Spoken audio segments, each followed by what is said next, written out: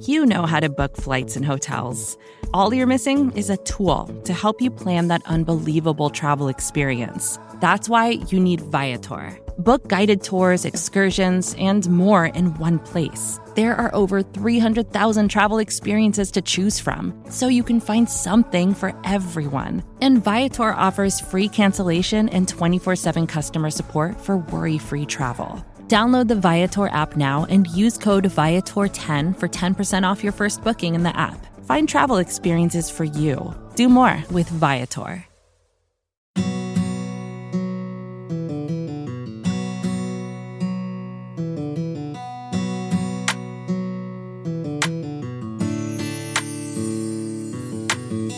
Welcome back to Talkin The Star, and today it is just I, Dalton Miller, and Cole Patterson. Connor is getting married in about 3 weeks, so he is, taking the next month or so off of all football duties. He's just hanging out, getting ready, doing all the work that goes into being married, because it is a big commitment, and one that he is getting ready for right now. Now, he will be back with us next week, I assume. We had some scheduling conflicts that didn't allow us all to be together at the same time, but today we are going to talk about a Cowboys' favorite topic that we have, and that we have had for a couple of years now, ever since their emergence and then divergence from good play. That is the Dallas Cowboys linebacking core. And we have a big one with a trade rumor about Leighton Vander Esch. Just let me get the tweet up real quick from one Jane Slater, because it is a little bit of a bombshell. Addressing Leighton Vander Esch trade rumors per a source informed. Yes, there have been other teams interested in the linebacker, but I'm told the Cowboys are not interested in a trade, and he's still very much a part of the defensive plan next year and in the future. Now, this comes off of the heels of the NFL draft that was now a couple of months ago, but that the Cowboys reportedly tried to or were in talks with somebody about possibly trading Leighton Vander Esch. Now, those reports have never really been substantiated.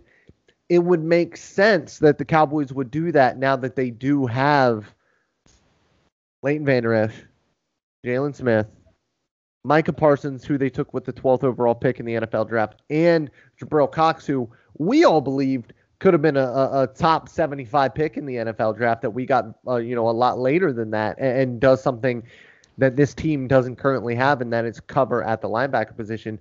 Cole, what do you make of all these rumors?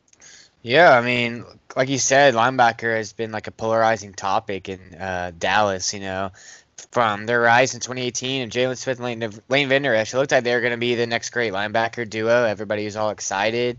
Looked like our defense was in great shape. And then, reality kind of hit. Injuries happened. Jalen Smith kind of regressed. A bunch of that kind of stuff happened. And there's a lot of uncertainty, so I'm not really too surprised about the trade rumors, just because of the fact, the Cowboys didn't pick up Leighton Vander Esch's fifth-year option. There's been speculation about parting ways with Jalen Smith. And then you add in the fact they drafted two linebackers, one in the top 15, one as best player available, really, in day 3 that they almost drafted in the 3rd round. There's some reports that they were choosing between him and Nahshon Wright with the 99th overall pick. So it's not a huge shock, but yeah, I mean, I do think it would, you have a new defensive coordinator in town. He's brought in Keanu Neal to play linebacker. So, I mean, there's a lot of new... Dude, I was just about to say that. I totally forgot. Keanu Neal is also a linebacker, so this is the linebacking core. Micah Parsons, Jalen Smith, Leighton Vander Esch, Keanu Neal, Jabril Cox, and Francis Bernard. And we can't forget about Luke Gifford, who was everybody's darling for about 10 seconds before he had the season-ending injury. There's a lot of bodies in there. It's loaded. Yeah. So, they don't have a lot of guaranteed money in Keanu Neal. They can get rid of some other guys, but, Keanu Neal is a guy that has a connection with Dan Quinn. He succeeded in that scheme. And obviously the Cowboys are hoping he can add some versatility to their defense. So trade rumors in itself aren't shocking. It's just I don't know who would trade for either one right now with their injury history, with Vander Esch potentially being a free agent next year. Does the team want to give up capital and they could maybe possibly sign him next year? One thing I did see was the Steelers site just kind of speculating about maybe Pittsburgh wanting to trade for Leighton Vander Esch, which I thought would be interesting. Getting Devin Bush to pair with Vander Esch, getting those two guys in that Pittsburgh Mike Tomlin defense. I think that would be pretty interesting.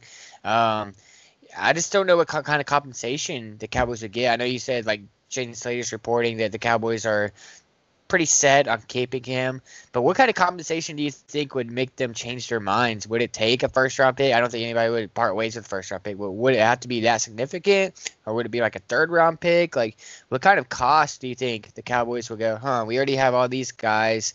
We want to give Parsons and Jabril Cox chances to grow. We want Keanu Neal on the field. What do you think would it cost for Dallas to ship off Leighton Vander Esch? Oh, man. I mean, at this point, you got to feel with the neck injury in the past, with the neck, coming out of school. I mean, I don't think you can get anything better than a third-round pick at this point. Yeah. If you can somehow get a second-round pick for Leighton Vander Esch, take it and run. You have to do it. Listen, and I'm somebody who has continued to remain higher on Leighton Vander Esch especially than our partner Connor Livesay, because Connor has never been high on Leighton Vander Esch. I have remained higher on Leighton than a lot of people have. My issue is with the availability of Leighton Vander Esch, which we have not seen in the past few years. It's the collarbone and the neck, and so with that, I mean, I am a very big proponent of hurt guys stay hurt. Yeah. And I think that's part of the deal with Leighton Vander Esch. So I think if you can somehow get a second-round pick, even if it's for a contender and you think it's going to be a late second-round pick, that is a steal right now for Leighton Vander Esch. And I think if you can get a third-round pick for Jalen Smith, or I might even take a fourth-round pick for Jalen Smith, take it. Yeah. Because at this point, ladies and gentlemen, there's 7 linebackers on this roster. That is too many. They're not all going to see the field. Like, it's going to be hard. They can't all see the field. Yeah, it's a passing league. You're a nickel for 70% of the downs. So I can't see them going into the 2021 regular season with all of these guys still on the roster. But I don't know who they get rid of. I don't know how they get rid of any of them. Yeah, because it seems like, if you spend a top 15 pick on a linebacker, you want him to be on the field right out the gate. It sounds like they already have some plans with using him as a pass rusher. That's the only thing that kind of slows me down a little bit is if they want to go with more odd man fronts and they want to use Micah Parsons rushing from a 2-point stance off the edge. I think that's one way that they can get around all of that. My issue is the Jabril Cox and the Keanu Neal pairing, because they're kind of the same player. Keanu Neal, somebody who played safety but is a linebacker now, and Jabril Cox, somebody who played in the slot for NDSU and then played linebacker for LSU. They're kind of the same player. I don't know how Jabril Cox sees the field in year one, but he's a good guy to have on the roster as a developmental guy and somebody who can play special teams. Exactly. What does that mean for Luke Gifford and Francis Bernard at that point? I mean, Francis Bernard is a guy who I liked coming out of Utah. So it's really, really tough because you get your pet cats in the drafts, and I liked Jabril Cox and I liked Bernard. So I don't know what's going to happen, but I'm going to be sad no matter what. Yeah, there's going to be some tough decisions to make. So I do think they want Parsons on the field as much as possible. And I do think they want Keanu Neal on the field as well. With that Danco connection, he does have experience in the league, obviously. He was a Pro Bowl caliber player in 2017. And just like as you said, I mean, it's a passing league. He's played safety. They want him on the field. You can't have three guys that can't cover. I mean, you kind of question Michael Parsons' ability in coverage. Jalen Smith has proven he can be a liability. And Vander Esch, I mean, he'll have flashes, but he also can't stay in the field. He also, like, struggles, too. So it's like you kind of have to pick your poison there. You have to – I mean, you can't play all 7 linebackers, but you have to find a way to – if you don't want to part ways with more than one or two, you're gonna have to make some difficult choices for the betterment of your defense. So I think that's gonna be really interesting to see. Throughout training camp, when the preseason arrives and all that kind of stuff, who's the odd man out? Is Bernard? Does he make the cut? Do they move on from Gifford, or do they try to go long at linebacker and try to see if they can get all these bodies on the field and Dan Quinn's defense? I think it's gonna be fascinating. So we have to have a take. That's the way that these things go. We're in sports media here. Who is going to, in week 1, be the starters, the 2 starters at linebacker for the Dallas Cowboys? And who is going to be the 2 starters at linebacker for the Cowboys at the end of the season? Oh, that's a good question. Week 1, I don't see them taking Jalen Smith off the field until I see it with my own eyes. I think week 1, you're going to see Vander Esch and Jalen Smith back out there. I think they're going to use Parsons a lot. I think they're going to probably transition him to the field, like kind of bring him along, not slowly, but they don't probably want to rush him into action just yet. And then towards the middle of the season, they're going to break him loose. I think he's definitely a starter by season's end. I'll go with, if he's healthy, I'll go with Parsons and Vander Esch being the end of the season starters. To start the season, I think the starters are going to be Jalen Smith and Leighton Vander Esch.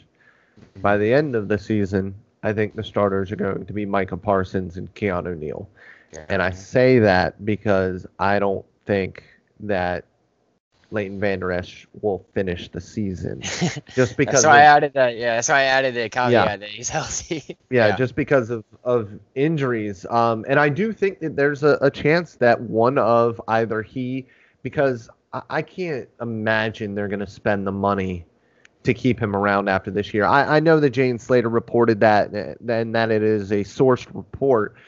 But I think that's got to be all lip service. I don't think that they can keep him around with all of the assets that they have there. Unless, they could always get rid of Keanu Neal after this year. But I think Keanu Neal's still a good football player, and I think that you have him at a bargain. It'll be interesting to see how he looks as a traditional linebacker, but I'm really interested to see how that goes, and I think he ends up starting at least a couple games during the course of the season. Now, I want to transition from this. And I want to finish this podcast off. We got 2 little segments here, talking about linebackers. And now we have a little segment. I want to talk about the best receiving corps in the NFL. And I want to take this. This is obviously coming off of the heels of Pro Football Focus dropping their top receiving corps in the NFL. They have the Tampa Bay Buccaneers at 1, and they have the Dallas Cowboys at 2. They have the Chiefs at 3, and they are adding the tight ends into the fold. So I want to ask a couple different questions here. I want to ask you, do you think that the Bucs have a better receiving core when you add in the tight ends to the fold as well? Like, do you agree with PFF's rankings? Or do you think that the Cowboys have a better overall receiving core than the Bucs do? See, man, it's just hard because Jarwin doesn't have much experience, and he's coming off an injury. I think right now you would. But you have him and Schultz as well. Yeah, that's true. Yeah. Whereas Tampa Bay only really. They have some talent there, but Gronk's pretty washed up. They do have Bright. Is OJ Howard still there? I know OJ Howard is still there. He was hurt at the end of last year. Yeah. So, they do have some talent there. Man, just. I haven't checked out the PFF list, but I did see Bleacher Report, Maurice Moten. He released his top wide receiver duos as well, and Tampa Bay was also number one there. I believe he had Cooper and CeeDee Lamb, but he also said you can interchange Lamb or with Gallup. It's the fourth best duo in the league. So it's pretty interesting. I think he had Julio and Ridley as well as yeah, but I mean Julio might be out of town pretty soon. Yeah. And then who was number two? I can't think of number two. I'll get to that later. But yeah, I think it's an interesting conversation. I think Tampa gets the nod just because, I mean, it's hard. I mean, they're coming out of a Super Bowl run. You got Mike Evans and Chris Godwin. They're probably two top 10 wide receivers in the league. But I do think it's really close when you add in the tight ends. I really like Blake Jarwin. I think Cowboys fans are probably a lot higher on Jarwin than much of the public just because we know what he can do. And he's no undrafted free agent, not a household name. Tore his ACL early last year. But I do think Dallas can, take that number one spot by year's end. In my opinion, I don't think there's a better trio in the league at wide receiver than what Dallas has. And as you mentioned, you're not just talking about Jarwin. You're talking about Jarwin and Schultz, who proved to be more than a capable tight end last year with Andy Dalton playing the majority of the season. He had that big game against the Falcons. That kind of really showed what he could do. He was thrusted into that starting role week after Jarwin went down. He wasn't expected to play that much action and be a primary target from Dak Prescott, and he made Dak happy. He rewarded Dak with trusting him. And yeah, I do think it's a really close. I think you're kind of splitting hairs. I guess you could say the trio of tight end they have, when you add in Brayton, you add in a healthy OJ Howard. I know OJ Howard has kind of been a disappointment compared to where he was drafted. But yeah, I have no issues with that, but I can see where the Cowboys have an argument. Yeah, I don't have an issue with putting Tampa Bay's weapons as a whole in front of the Dallas Cowboys. Now, I think when you add in Ezekiel Elliott and Tony Pollard, if you add them into the mix, then I think that the Dallas Cowboys have the best just overall offense in the league when it comes to the offensive weapons. But from the pure receiving standpoint, the PFF said that it starts with the best receiver room in the NFL that features Mike Evans, Chris Godwin, and Antonio Brown. And I do somewhat disagree with that. Now, I agree with you in the fact that Mike Evans and Chris Godwin are both probably top 10 wide receivers in the NFL. Mike Evans is one of somehow the most underrated wide receivers in the league, despite starting his career off with 7 straight 1,000-yard seasons. Yeah. Chris Godwin had a little bit of a down year last year with Tom Brady instead of Jameis Winston. But Chris Godwin is somebody who just does everything well. There's no weak point to Chris Godwin's game. Now, my issue is with the Antonio Brown and having Cooper, Gallup, and CeeDee Lamb, because I think those guys are probably 3 top 25 to 30 wide receivers in the NFL. I think that Amari Cooper is a top 10 receiver in the NFL, especially when he is healthy. Yeah, I think he's the second best or the best route runner in the NFL.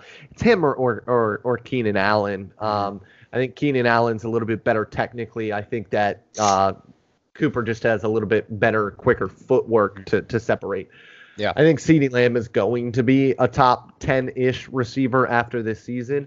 And with Dak Prescott, Michael Gallup is a top 20 wide receiver in the NFL. Now, without Dak Prescott, that number goes down a little bit because Dak Prescott is able to get the ball to places where Michael Gallup is able to really flourish, which is something that other quarterbacks aren't good enough to do to really, show what Gallup does well. And so I like the wide receiver trio of the Cowboys better. But yeah, with tight ends, I do like the Bucs. The Bucs trio of tight ends is outstanding. I think. Yeah, I didn't mean to interrupt, but I think when you're talking about the wide receiver trio, I think Antonio Brown still gets the benefit of the doubt. He has a name recognition. He was obviously a superstar with the Steelers, but the fact of the matter is he hasn't been that since leaving Pittsburgh. He has a head case, 2 different places with the Raiders. Obviously, things that work out with the Patriots either. He had some important plays with the Buccaneers last year in their run, but I wouldn't say he was like a big X factor, a big. why is his name Scotty Miller? He was just as important as Antonio Brown, if not more, in that playoff run. I think if you're ranking the trios and you're putting Tampa Bay right now over Dallas's trio, I think it just has to do with more people are familiar with Antonio Brown than Michael Gallup. Michael Gallup, third round pick. He doesn't have the name recognition. He doesn't have the publicity. He's not a superstar. He doesn't have a big personality. Not a lot of people know about him. Like you said. Honestly, that's what I love about the Cowboys receiving group right now is there are really no big personalities. CD is just a kind of a normal dude from everything that I've been able to see. Cooper is incredibly reserved. Yeah, and Gallup's a quiet dude as well. It's a really awesome group, and I hope that they're able to keep all three together. I just don't see how they're able to keep Gallup after this season. Him and Dak have that really special, unique relationship on and off the field. Like you were saying, Dak knows how to get him the ball in like really tight windows where only Gallup can get it. Not every quarterback can do that. They have that connection there, and it seems like it's been that way since his rookie year. I remember his first career touchdown against Washington, that 50-yard touchdown or whatever that was. Ever since then, they've kind of flourished together on the field. And I mean, you see them together at Rangers games here in town. I think if you ask Dak, I think he'll do everything in his power to keep Gallup. It's just like you said, I don't know if they can afford it. How are they going to make that work? But yeah, if you're just talking about wide receiver trios, I would definitely put Dallas at the top of the league. I don't really see anybody else that can really challenge. I mean, there's duos that can challenge for sure, but when you put 1, 2, and 3, it's hard to stack up. Real quick, that Bleacher Report article had Metcalf and Lockett at number 2, ahead of Dallas, ahead of Atlanta. Yeah, I don't have a huge problem with them being ahead of the Cowboys, but listen, people are somehow sleeping on Julio Jones. Yeah, I know that he was injured last year, but he was still putting up numbers playing through a strained hamstring for most of the season. He's a superstar. I think he's still pound for pound the best wide receiver in the NFL. I think that the most dangerous wide receiver is Tyreek Hill, but that's a different conversation. I think Julio Jones is still, for my money, the best receiver in the NFL. But guys, that's all we got for you today. Thank you for finding that last duo there, by the way, Cole. Yeah, for sure. Also, loving the headset, loving the audio quality that we are getting from Cole Patterson now. I am very my A game, man. Exactly, man. I'm excited to keep this going. And listen, we're getting into June. We're gonna start getting into training camp talk here coming up a little bit. Dak Prescott looking healthy. In the little pictures that we've seen of him, the little videos we've seen of him throwing. I'm super excited for the season. I need it to get here. Exactly. Less than 100 days. Less than 100 days, baby. Let's do it. All right. We know it. That's it. Catch us next week on Talkin The Star.